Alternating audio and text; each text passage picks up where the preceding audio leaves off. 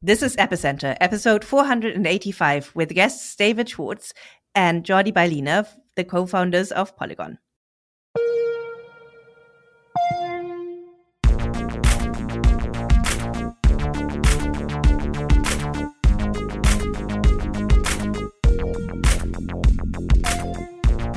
Welcome to Epicenter, the show which talks about the technologies, projects, and people driving decentralization and the blockchain revolution.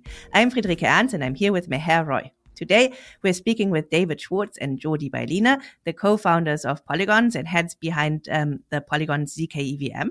And we have so many questions. It's going to be a very meaty episode. But before we talk with Jordi and David about Polygon, let me tell you about our sponsor this week. Omni is your new favorite multi-chain mobile wallet. Omni supports more than 25 protocols, so you can manage all of your assets in one place. But what's really special about Omni is what you can do inside the wallet. Want to get yield? Omni allows you to get the best APYs with 0 fees in 3 taps. Need to swap? Omni aggregates all major bridges and DEXs, so you can bridge and swap across all supported networks in one transaction directly in your wallet. Love NFTs? Omni offers the broadest NFT support of any wallet, so you can collect and manage your favorite NFTs across all chains all in one place. Omni truly is the easiest way to use Web3, and it's fully self-custodial, meaning you never have to trust anyone with your assets other than yourself. And they support Ledger. Give Omni a try at omni.app. David and Jordi, it's such a pleasure to have you guys on. The pleasure is ours. Thank you for inviting us. We are very happy to be here. Yeah, thank you so much for having us. This is one of the podcasts. You know, when I started in blockchain, this podcast already was there. So that's a honor to be here too. So thank you for still being here. Thank you. This is our 10th year. So I think very few years have actually made it to 10 years in blockchain, but yeah, we're still around. So Jordi, you also have a super long Ethereum history. So I remember you telling me that you kind of entered the scene right around the DAO situation and the hack, and you kind of joined the white hat hackers. Tell us about that. Well, that was a long time ago.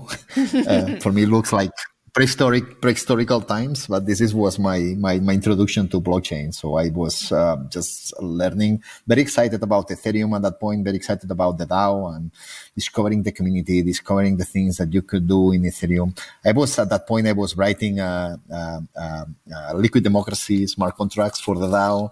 Well, I learned a lot. I mainly learned how this works on that time. And then all the hack in the DAO happened. I was one of the persons that checked more the code and was very involved at that point.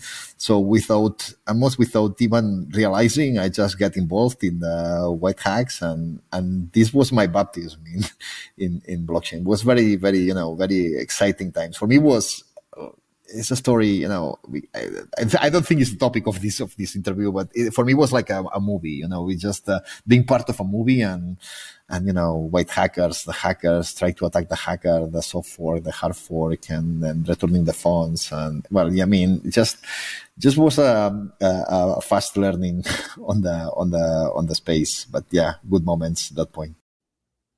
Yeah. Trial by fire. Yeah, exactly. Kind of, yeah. I'm sure there's going to be a movie about this at some point. So probably.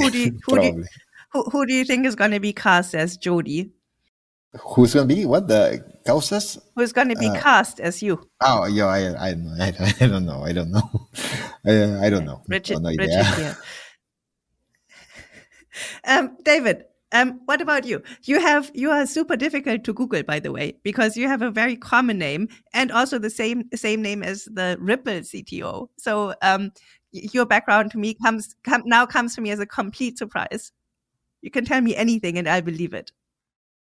Yeah, no. I joined the space 5 years ago. Jordi convinced me to start together a project on identity, and we are still working on it. And more recently, we just started the ZK-EVM. Before that, it was Hermes Network. We joined hands with Polygon 2 years ago, and it was like a big experience. Now we are working together in the ZK-EVM. I basically am leading the project in terms of execution, the coordination of the team, the follow-up, and also the product side. So Jordi is doing the magic and trying to make this happen in every other aspect. I'm in your boat. So I also try to make things happen in every other respect. And this is, it's a very hard job. So with all respect to Jordi, but David, don't undersell yourself here. So you guys co-founded the Hermes network. At the time, what were you setting out to do with it? Well, we were just trying to scale, I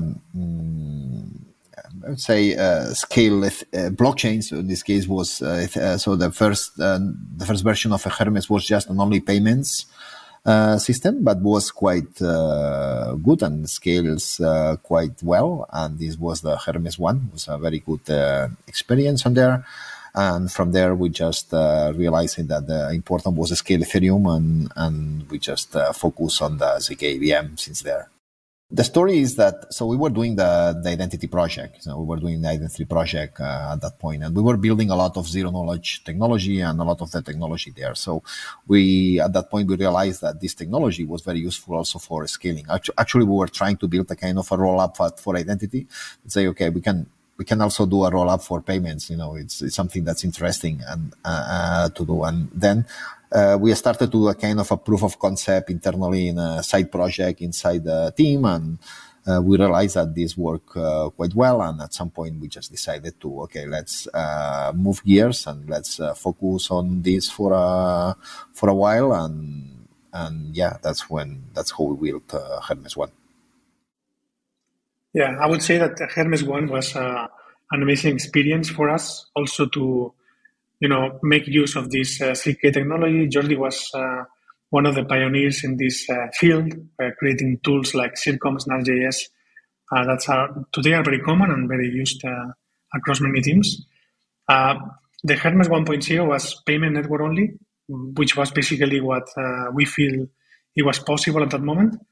But this field has evolved a lot, and 2 years ago, this ZK-VM seemed like impossible, unfeasible. Other teams already said that, because our approach was very ambitious. Go from the first step, building a payment network, to the full, let's say, smart contract execution.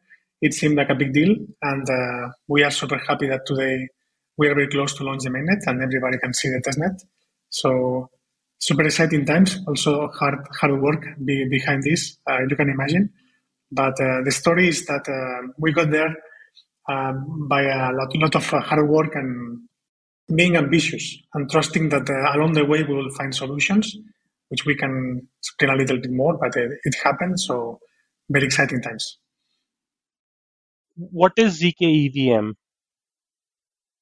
ZK EVM is mainly scaling Ethereum. That means that ZK EVM is a rollup, is a layer 2 rollup that works exactly the same that a layer 1 rollup, exactly the same that Ethereum, but instead of running on a layer 1 or instead of running in Ethereum, you are running in this layer 2. So it's a smart contract that emulates or that has this chain by itself. And we are just taking from layer 1 the consensus. So the layer 2 does not include a consensus mechanism. So we are leveraging on the layer 1 consensus mechanism, but we are building a new layer, so a new system on top. And the difference will be mainly, it should be mainly the throughput, the quantity of transactions that the network should accept, and the price. If you have more throughput, then the price should go low. Yeah. That's the concept of the ZK EVM. So it's EVM is the Ethereum virtual machine, and the ZK is just we are emulating, or we are running an Ethereum virtual machine with zero knowledge in a rollup. That's mainly what it is. I would add to this that we are in the ZK EVM. You are basically changing the trust model. We have this kind of layer 2 execution, let's say blockchain. That's doing off-chain processing of Ethereum-like transactions. But here, instead of having a consensus protocol that provides the security to the users, we rely on the layer 1 security to verify some kind of validity proofs that are created into this layer 2. And these validity proofs basically certify to users that the execution is correct according to the rules of Ethereum or the rules that this VM has. So the prover is the key, let's say, key element here, because it's where all the trust, of the users are deposited, because this prover is where the ZK circuits enforces the behavior of the network. If the network is behaving according to the rules of Ethereum, then you get the proof. Otherwise, you don't get the proof. And this validity proof is kind of the new model of trust. And this enables to compress in some way. You get a lot of transactions that are proven by a succinct, small proof. And this is where the scalability happens. Cool. So in a typical layer one, if let's say I as a business want to be sure that the current ledger is correct, I have to run all of the transactions from basically zero or the first instant to now, verify that all of the transactions were correct and the accounting was correct, and then I come to the current state, and then I know that the current state is correct. In this case, the essence of what you're developing is that you will have a network where the network you can almost imagine the network as emitting kind of certificates or proofs which attest to the fact that some current state, so the state that has been reached currently, came as a result of correct accounting done in history, and that correct accounting is certified by these zero knowledge proofs. So I only need to process the certificates or the proofs, which is much lighter than actually running all of the transactions in the history of that network. Exactly. You explain it perfectly. Is it the case that when Ethereum launched, there was the Ethereum network, and then there was like Ethereum virtual machine, and of course the Ethereum network used the Ethereum virtual machine, but the Ethereum virtual machine is kind of like an abstract concept, really, that was adopted by other networks, right? So is it similar in your case as well, that there is a ZK EVM network that you're trying to build, but there's also a ZK EVM, like some kind of abstract computational machine that you're building that can also be in the future used by other networks? Is that right? Not exactly, I would say. So what we are doing here is, so from conceptually, we're just copying, emulating the EVM. So what we are trying to solve is, is you are doing the same in one thing and you are just doing in the EVM. So from the user perspective, there is nothing else. If we check internally and we check the architecture that we are using to build that, it's like a kind of a double layer. So we have like a subprocessor. We have a kind of a subprocessor that's it's executing with a specific language, and we are emulating, or we are just running the EVM, so the program that emulates the EVM on top of this ZK processor in the bottom. But this is, I would say, this is more. So it's more than in the architecture part. It's not the final purpose. It's not the final idea. This is a private thing. It's a specific processor to do a specific job. In this case, is emulate the EVM. Well, yeah. Here there is. We could have other processors here, but this is not a public process. It's not. We don't plan to people run programs for this processor, users to write for this processor. So it's just it's a specific solution for having ZK VM, ZK rollup. Yeah, basically, the mission of Polygon is scaling Ethereum to bring Ethereum mainstream, and this is what we are trying to build. Mimic essentially what Ethereum is doing, so users doesn't have any friction. The same thing we did with the POS, so that we want to replicate this kind of experience for users, but with the security of Ethereum, because we will be deploying a layer 2. But we are basically following Ethereum. If Ethereum introduces new changes, we will catch up. As you all know, there's different kinds of ZK rollups. There's also optimistic rollups. Let's not talk about those for now. So let's just concentrate on ZK rollups. And basically, if you zoom out and kind of explain in like normal people terms how they differ, my take on what the ZK EVM is would be that the ZK EVM just transposes every opcode that the EVM has into a ZK version of that opcode. And that means it becomes trivial to kind of transpose any kind of smart contract that you already have into the smart contract that can be compiled by the ZK EVM, because you just replace every opcode that you've used with the equivalent of the ZK EVM. Is that high-level understanding correct? Yeah, but it's not even that. There is not even that transposition. You just can take a smart contract. You don't even have to recompile, and you just deploy. You just deploy this smart contract in the ZK EVM. You don't need to have special compilers. You don't need to have a special version of MetaMask. You don't need to have a special version of Hardhat, or you don't need to translate any opcode in other opcode. You are just taking Ethereum transactions. You are just taking Ethereum smart contracts. You are just using the same way that you are using Ethereum. You just plug MetaMask in to the ZK EVM and you deploy there. So it's as easy as direct as that. And this is the magic. Is this easiness on that? This is the idea of a ZK EVM. I mean, that sounds, I don't want to say straightforward, but it seems like a very natural approach, right? Seeing that you already have the EVM.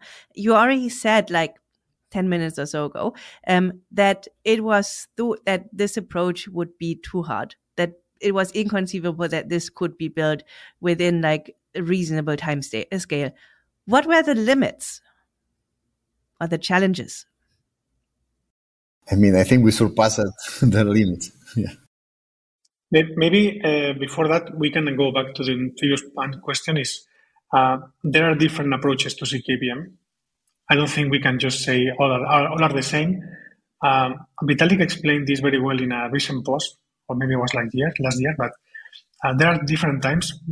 We are targeting EVM equivalence, which was basically what Jordi was defining. So no friction for users. You are deploying the same thing that you do in Ethereum in our model. There are other approaches that were, let's say, started probably before we did, like zkSync or Starware. They were doing kind of building a VM which was more ZK friendly, which is basically the internals of the engine of the ZK prover is more simplified. Let's say they are not supporting the same set of opcodes that we want to deliver. So the users need to transform the code by recompiling in some way, or even in the approach of Starware, they need to use a new language, or they have some kind of compilers and these kind of things. But when we said it was difficult, I mean that these teams started before and they felt this was the approach that was feasible at that moment, to build let's say, VM that was ZK friendly. In some way, they felt that in terms is like this. The computation of proofs is a very intensive calculation, and you need to prepare this correctly so you can be efficient. So they were following kind of more simple strategies that paid, let's say, theoretically better outcome in terms of feasibility of proof calculation for this kind of processing of transactions. And we were following an approach which was more ambitious, that basically was EVM equivalence, that anyone could use Ethereum as we have today. But it seemed more complex. The internals were more complex, and in fact they are probably, since all the complexity we are avoiding for users, we are putting inside of the system. That's the general concept. So this is the reason why we are so happy that we are able to deliver this so soon, and it works, because it seemed like impossible 2 years ago. And today we are in a position that we are super happy to be. Can you give us an idea of the challenges that kind of that you were up against in kind of building this more complex technology that kind of abstracts some of the complexities or most of the complexities away from the user? I can enumerate some of them, but for example, if you want AVM, for example, you want that the signatures are the same way. So you need to use ECDSA the same way that Ethereum does. So that means that you need to do a circuit, or you need to do a zero-knowledge circuit that validates normal Ethereum signatures. Or Keccaks, you need to also have a circuit that emulates Keccaks. These are not, so ECDSA or Keccak is not something that's prepared for doing efficiently in the ZK. So we had to invent and do things just to optimize and to do that things faster. But other more trivial. Let me tell you some other more trivial things. For example, the transactions in Ethereum are encoded with RLP.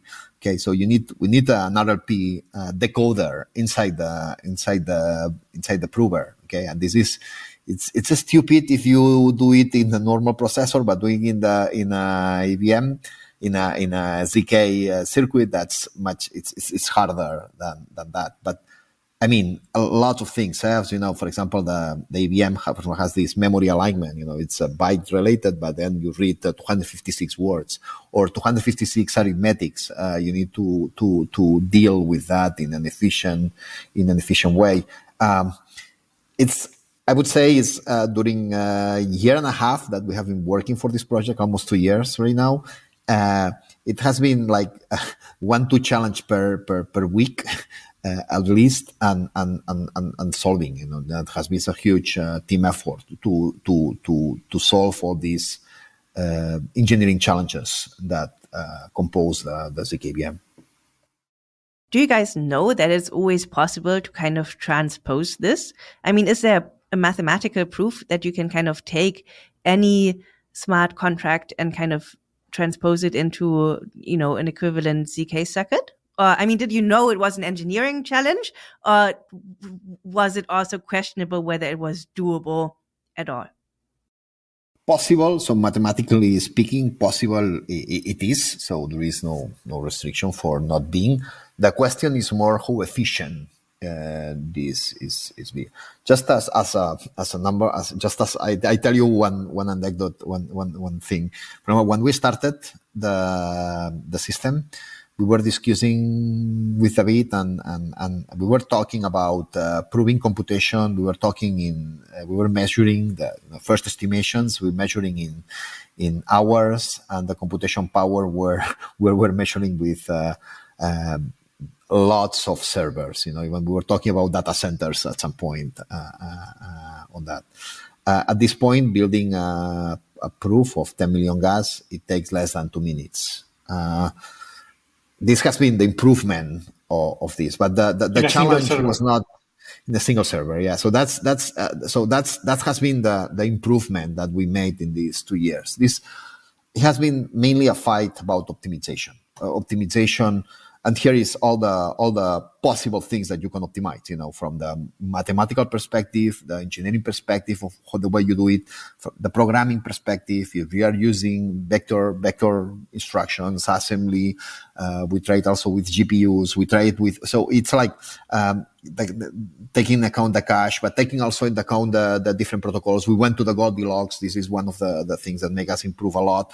It's a lot of things and a lot of improvements and a lot of small details that when you're putting together is when you can have these times. But it's not the result of a simple thing. It's a result of hundreds of engineering decisions and engineering details that when you put them together and you were just fine tuning all of them is when you are getting these numbers. But we started, the first expectations were huge. We were in the limit of feasibility when we started.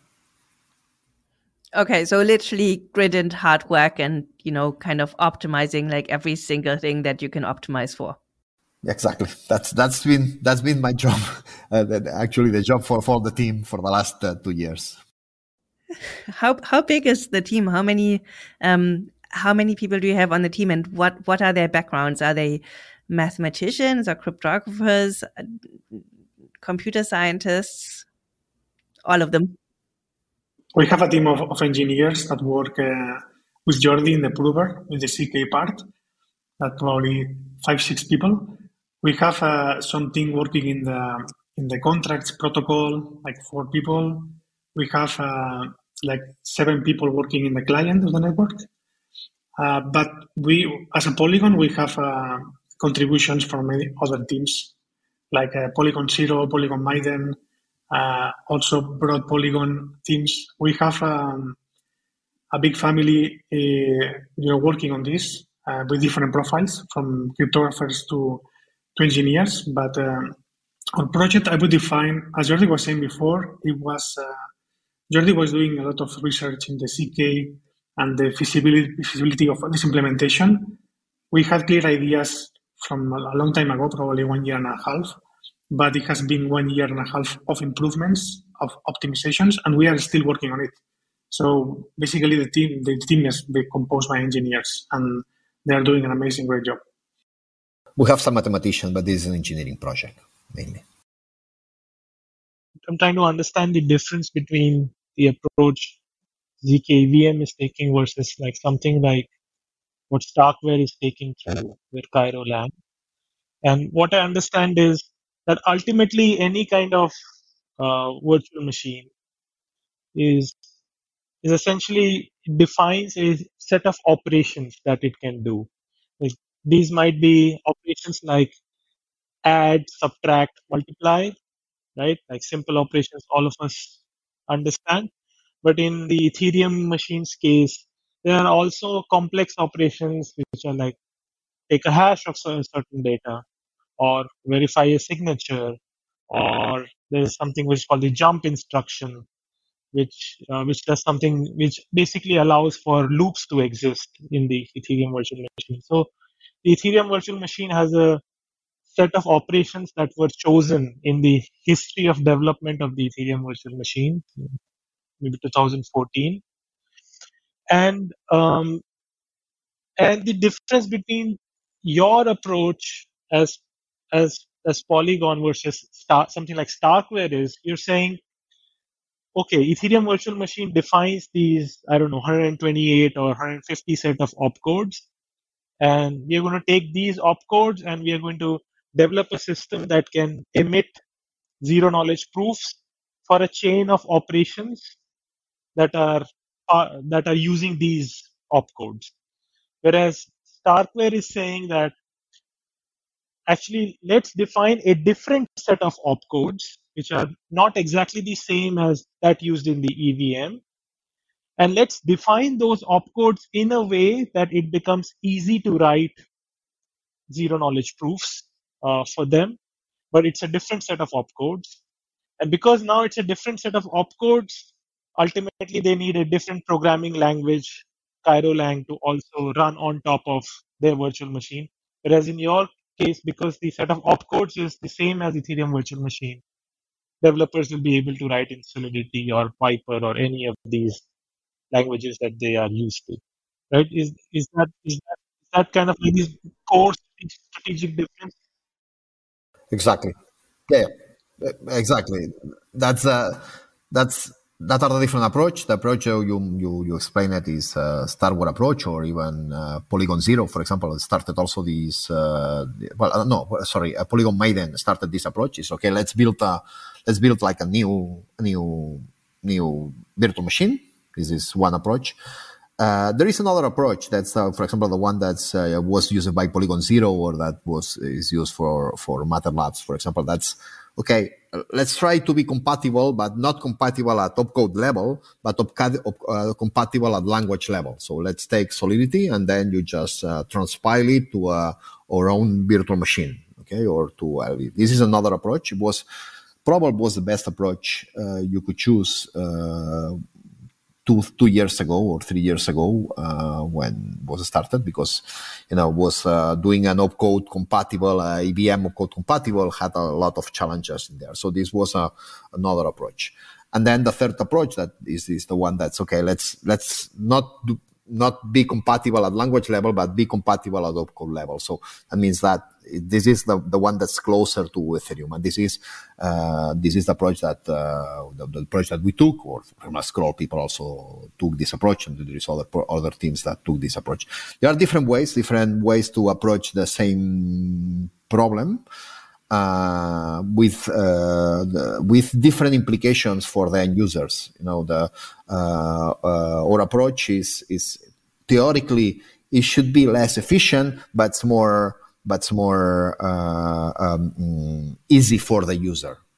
What's interesting, and here is maybe the main thing, is that it should be less efficient, but actually it's even much more efficient than the other systems. And I think we are very because all these improvements that we made were not like specific for what we were doing. It's very specific to how we build rollups itself. So the optimizations that we make, I think that this creates us a big difference between the competitors, because we have the best of all worlds. We have the easiness for the users, and at the same time we are very, very, very, very optimal, even more optimal. That we don't have the numbers because the competitors they never publish a prover that it's difficult to hard, but I mean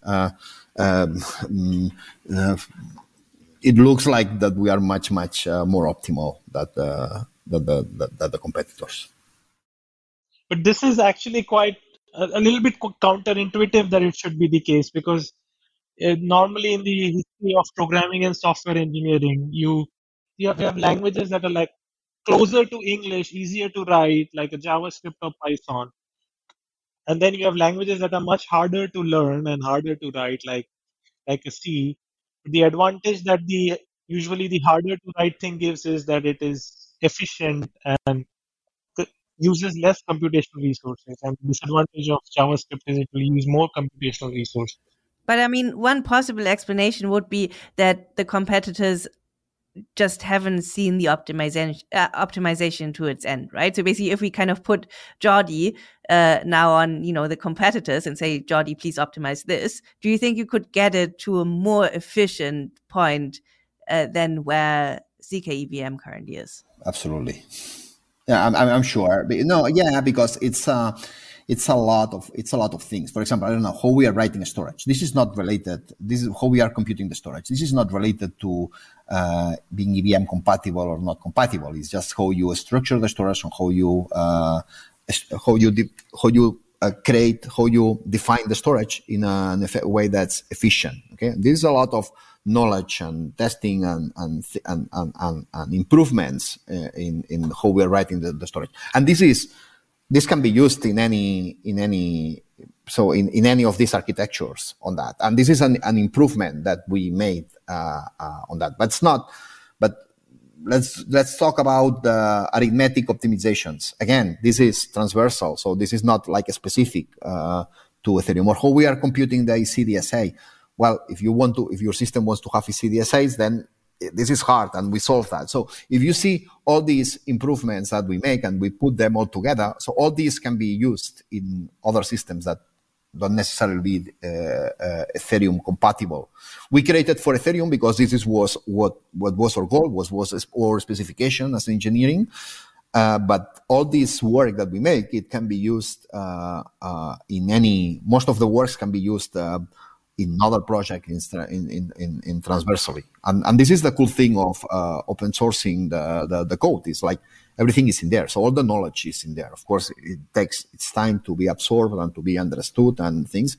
But there is a lot of knowledge that's in there that I'm sure that other projects will use it in the Ethereum space and outside Ethereum space for sure. It's a lot of innovations, but it's engineering. It's like the cool thing of engineering is that you can advance. There is like two things. One is the balance, and when in engineering, sometimes you need to choose between a balance. That's what the thing. Or the good engineering is when you don't need to be in this balance, when you are advancing in both fronts, and this is the real progress, when you are creating things that are doing better, no matter what's the variable that you are measuring. So Jordi, like you mentioned, okay, in this space today, all like three approaches exist, right? So one is, okay, let's define a new virtual machine. Downside, it will be a new language, which is like Cairo-Lang, and let's try to build ZK provers that can do general computation that way. You have the approach where, okay, you have the EVM, let's keep the EVM opcode compatible, and then let's build ZK proving systems on top of EVM. That's the second approach. There can be something intermediate, which is like, okay, let's build an EVM which is, let's build a virtual machine which is similar to the EVM, but not exactly the same. But still, in that kind of virtual machine, you will still be able to write in Solidity, right? That kind of approach also exists. So this is happening because, of course, much of the intellectual energy of the ZK field is going after these crypto problems. But will it be the case that in the future there's a zero knowledge proving system for the JVM Java virtual machine as well?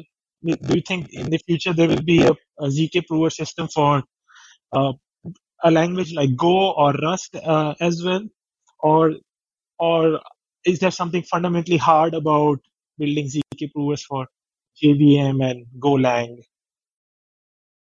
Definitively, well, you need to distinguish between the low level opcodes and the high level languages. Okay, so in general, there are some intermediate representations like LLVM or some YUL or other intermediate representations that are in the middle. But the interesting thing is that what we did is we created a processor that's equivalent to the EVM. The same way that we did a processor that's equivalent to the EVM, we could easily write a processor that's equivalent to WASM, or that's equivalent to RISC-V, or equivalent to to ARM processor somehow, and then you can reuse the stack. Actually, for example, there is a very interesting project. It's called RISC-0, that it's a RISC-V emulation. Okay, and they are just you can have a program that's written for RISC-V. You can write that in Rust or in C, and you compile, and then you compile for RISC-V. So you are using all the compiling stack, and then you are running there.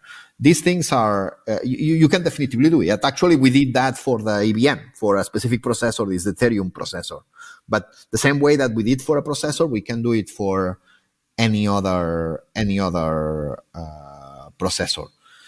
This, of course, here again is how efficient it is, but it's definitively possible, and this is the way it's. I think this is the way it's going. The ZK space. ZK space is so every time writing ZK circuits is going to be every time that the thing is going to be written more in C or in Rust or in high level language. Or even Solidity, that in low level circuits, with Circom or things like that, or Noir, or even, this is like I would say this is kind of bright. So doing electronics, and the other is just doing real programs. So until now, the ZK was about doing electronics. We were just doing some gates and putting them together and writing, just doing some electronics that do maybe a specific calculator or do something that's a specific. Now we are creating processors. We are start creating processors, and then you are not going to, you will not need to write electronics. You will just read programs for these processors, and this is how is evolving. Okay, and the ZKVM is a clear milestone in that direction. Also, I would like to add that all these technology to build this processor that Jordi is describing is also a contribution we have in the repositories of the project. All of this tooling is open source. Also, as Jordi was saying before, we had this kind of big work of optimization to build our system, like feasible system to prove Ethereum. All these ideas are just out there, and probably other teams will just reuse or catch up, which is fine, perfectly fine for us. The point is that we get from the situation that we had initially estimating data centers to prove this protocol. We have now a single server, and the costs we have today, they are so so irrelevant that we feel that this is going to become kind of a super mainstream technology in many lines. So the optimizations we have implemented and the ones we have in the pipeline and the backlog to continue doing, I feel very, very soon there will be more processors running on ZK, and we are super happy about this too.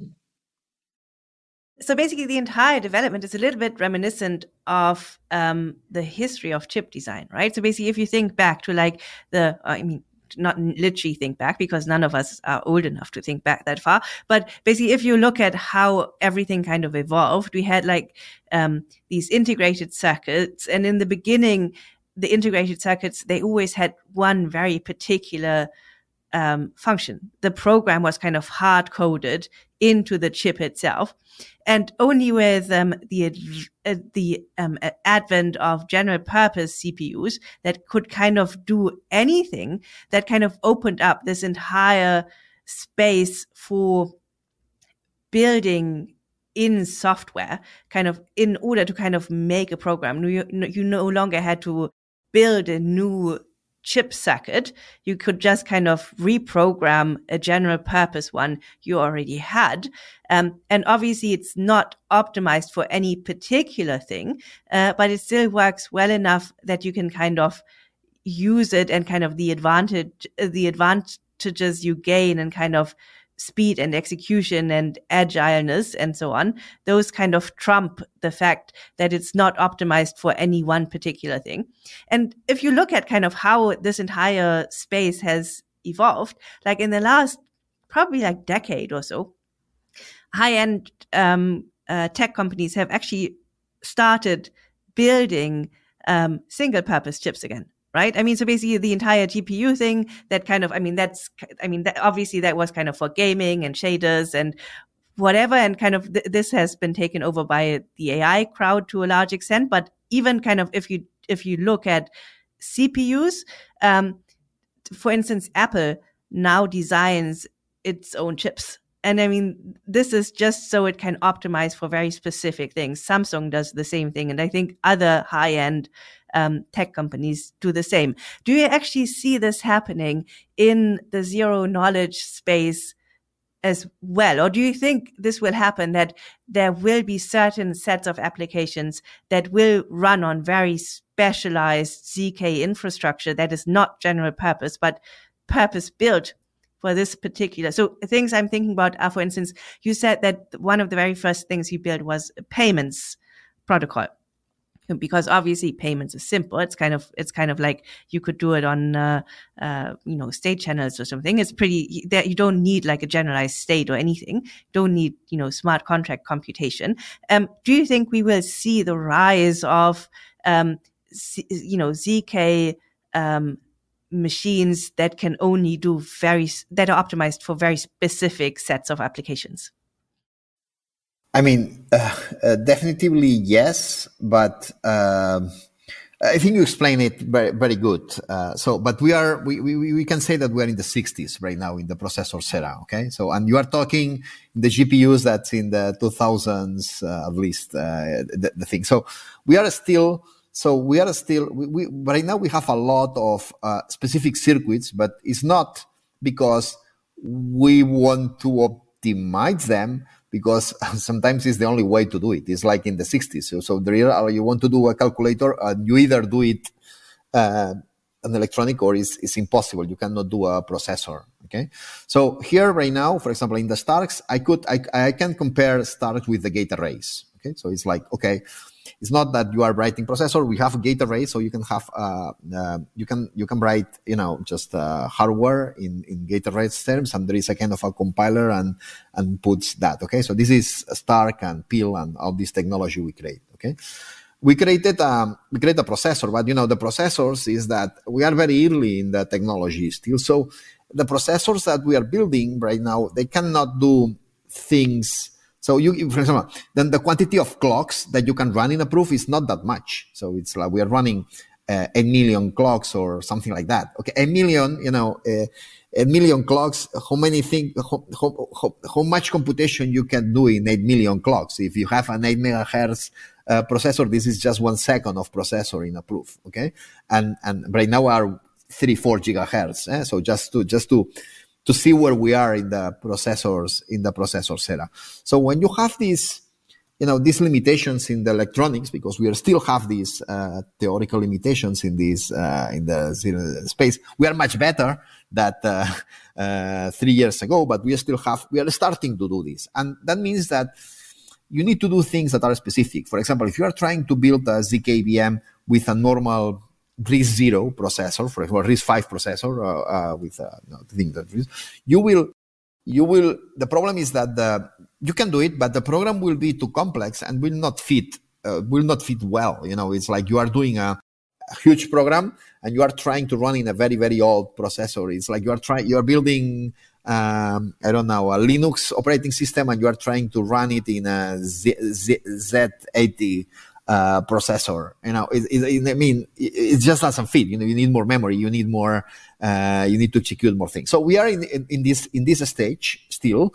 So okay, we start having processors right now. Writing processors is possible. These processors are doing amazing things if we compare of what we had until the point, but it's still a long run to do. It's like I'm going to a generic. This commoditization of the processing power. We are not there yet. Okay, and so at this point, I would say yes, it's going to be. It's still going to be a specific processors, but it's not. But that's because if you want to have a lot of payments, it's difficult to do it in a normal processor. So we probably will see this phase, that everything goes to a generic, and maybe at some point it's specific. But we need to wait. In the kind of the processor, we need to wait like 40 years. Okay, so for that to happen. Crypto, okay, things go faster, but it's still a long run. 40 regular years are maybe like 7 crypto years.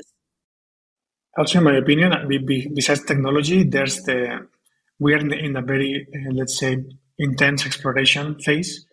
Probably we'll need more stable use cases to make these, specific purpose circuits be worth it. Because if the generic, as you described, this wave of generic processors will happen, and probably we'll be covering a lot of use cases and we'll have flexibility for the apps. So probably with some of the apps being stable, then it will make sense again to come to these application-specific circuits. I want to cover one final topic regarding the ZK EVM itself, and that's kind of audits. So basically, if you look at the different approaches that we have for zero-knowledge rollups, what are the implications for audits, and how much basically you said that a lot of the complexity you kind of abstract away from the user.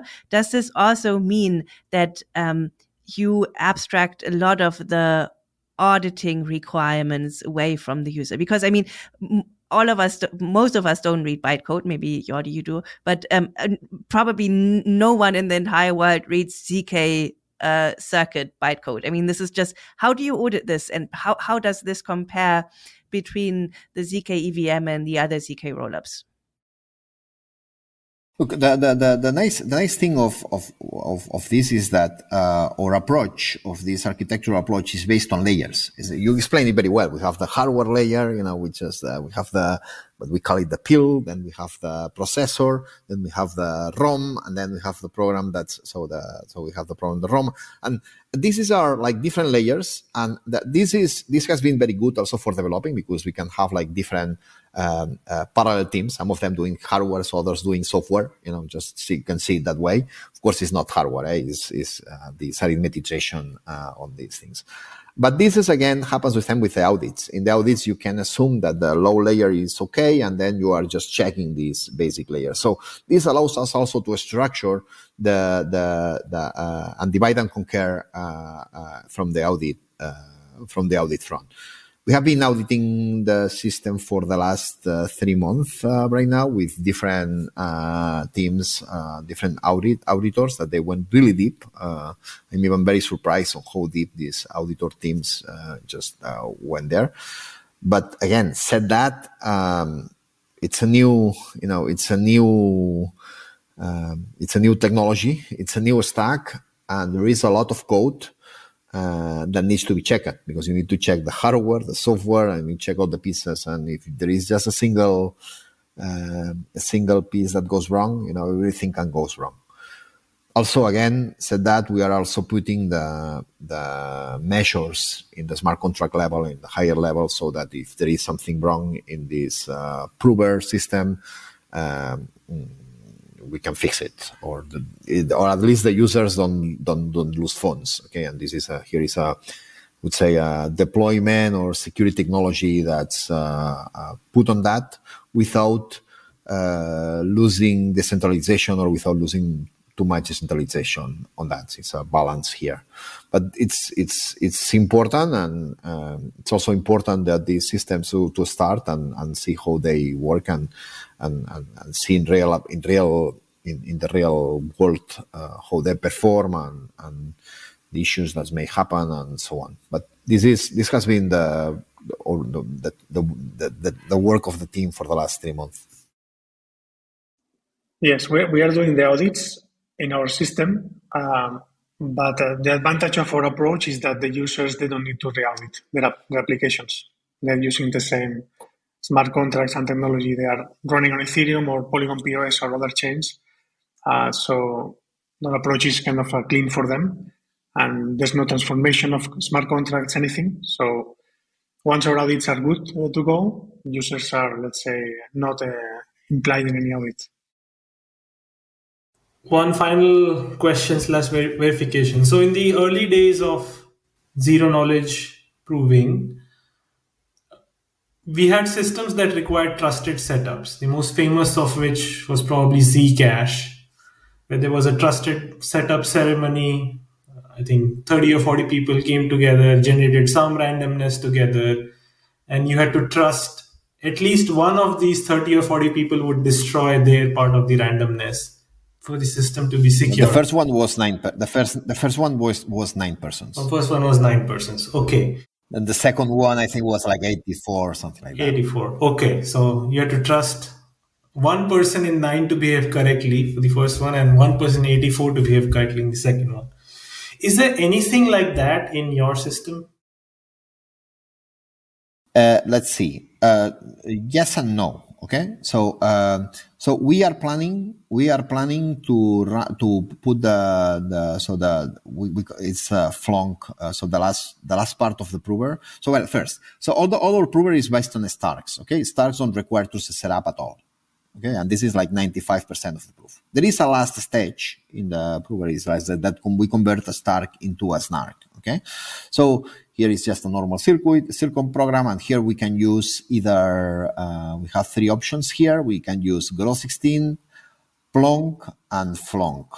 Okay, we are going to try to run with Flonk. Okay, we are pending because Flonk is a very new protocol, and we are running an audit on the implementation of Flonk and on Flonk itself, so that we are sure that this is correct. Okay. If there is nothing strange in the audit and we see that everything is okay, we are going to put it in Flonk. If there is something, we have a kind of a backup plan, which is run it in Groth16. Okay. Let me explain you what are the difference. Okay. Plonk and Flonk, they require what's called a universal setup, a universal trusted setup. Okay, that means it's a ceremony that's run once, and anybody, and then you can use it in any circuit on that. That's why it's called universal. This ceremony, for example, in Ethereum, it's has been a ceremony that there is more than 100 persons, more than 100 contributions, and very trusted people here. We come from Vitalik Kobe, Barry Whitehead. So you can see the list, which is like a lot of trusted persons, and it is like it's in Hermes, I think was like something like 70, and currently I think it's something like 100. You can check it because it's a public ceremony. I would say this is quite accept that this ceremony is okay. The problem is that Groth16 requires a specific ceremony. So for each circuit, so every time you do an application, you need to run a ceremony. You need to run a trusted setup. And this is a little bit annoying. And this is, it's a pain running these ceremonies. So our plan here is we will try to run with Flonk. If everything works with Flonk, it's Flonk, and we will use this universal ceremony that's already run from the community. It's the same one.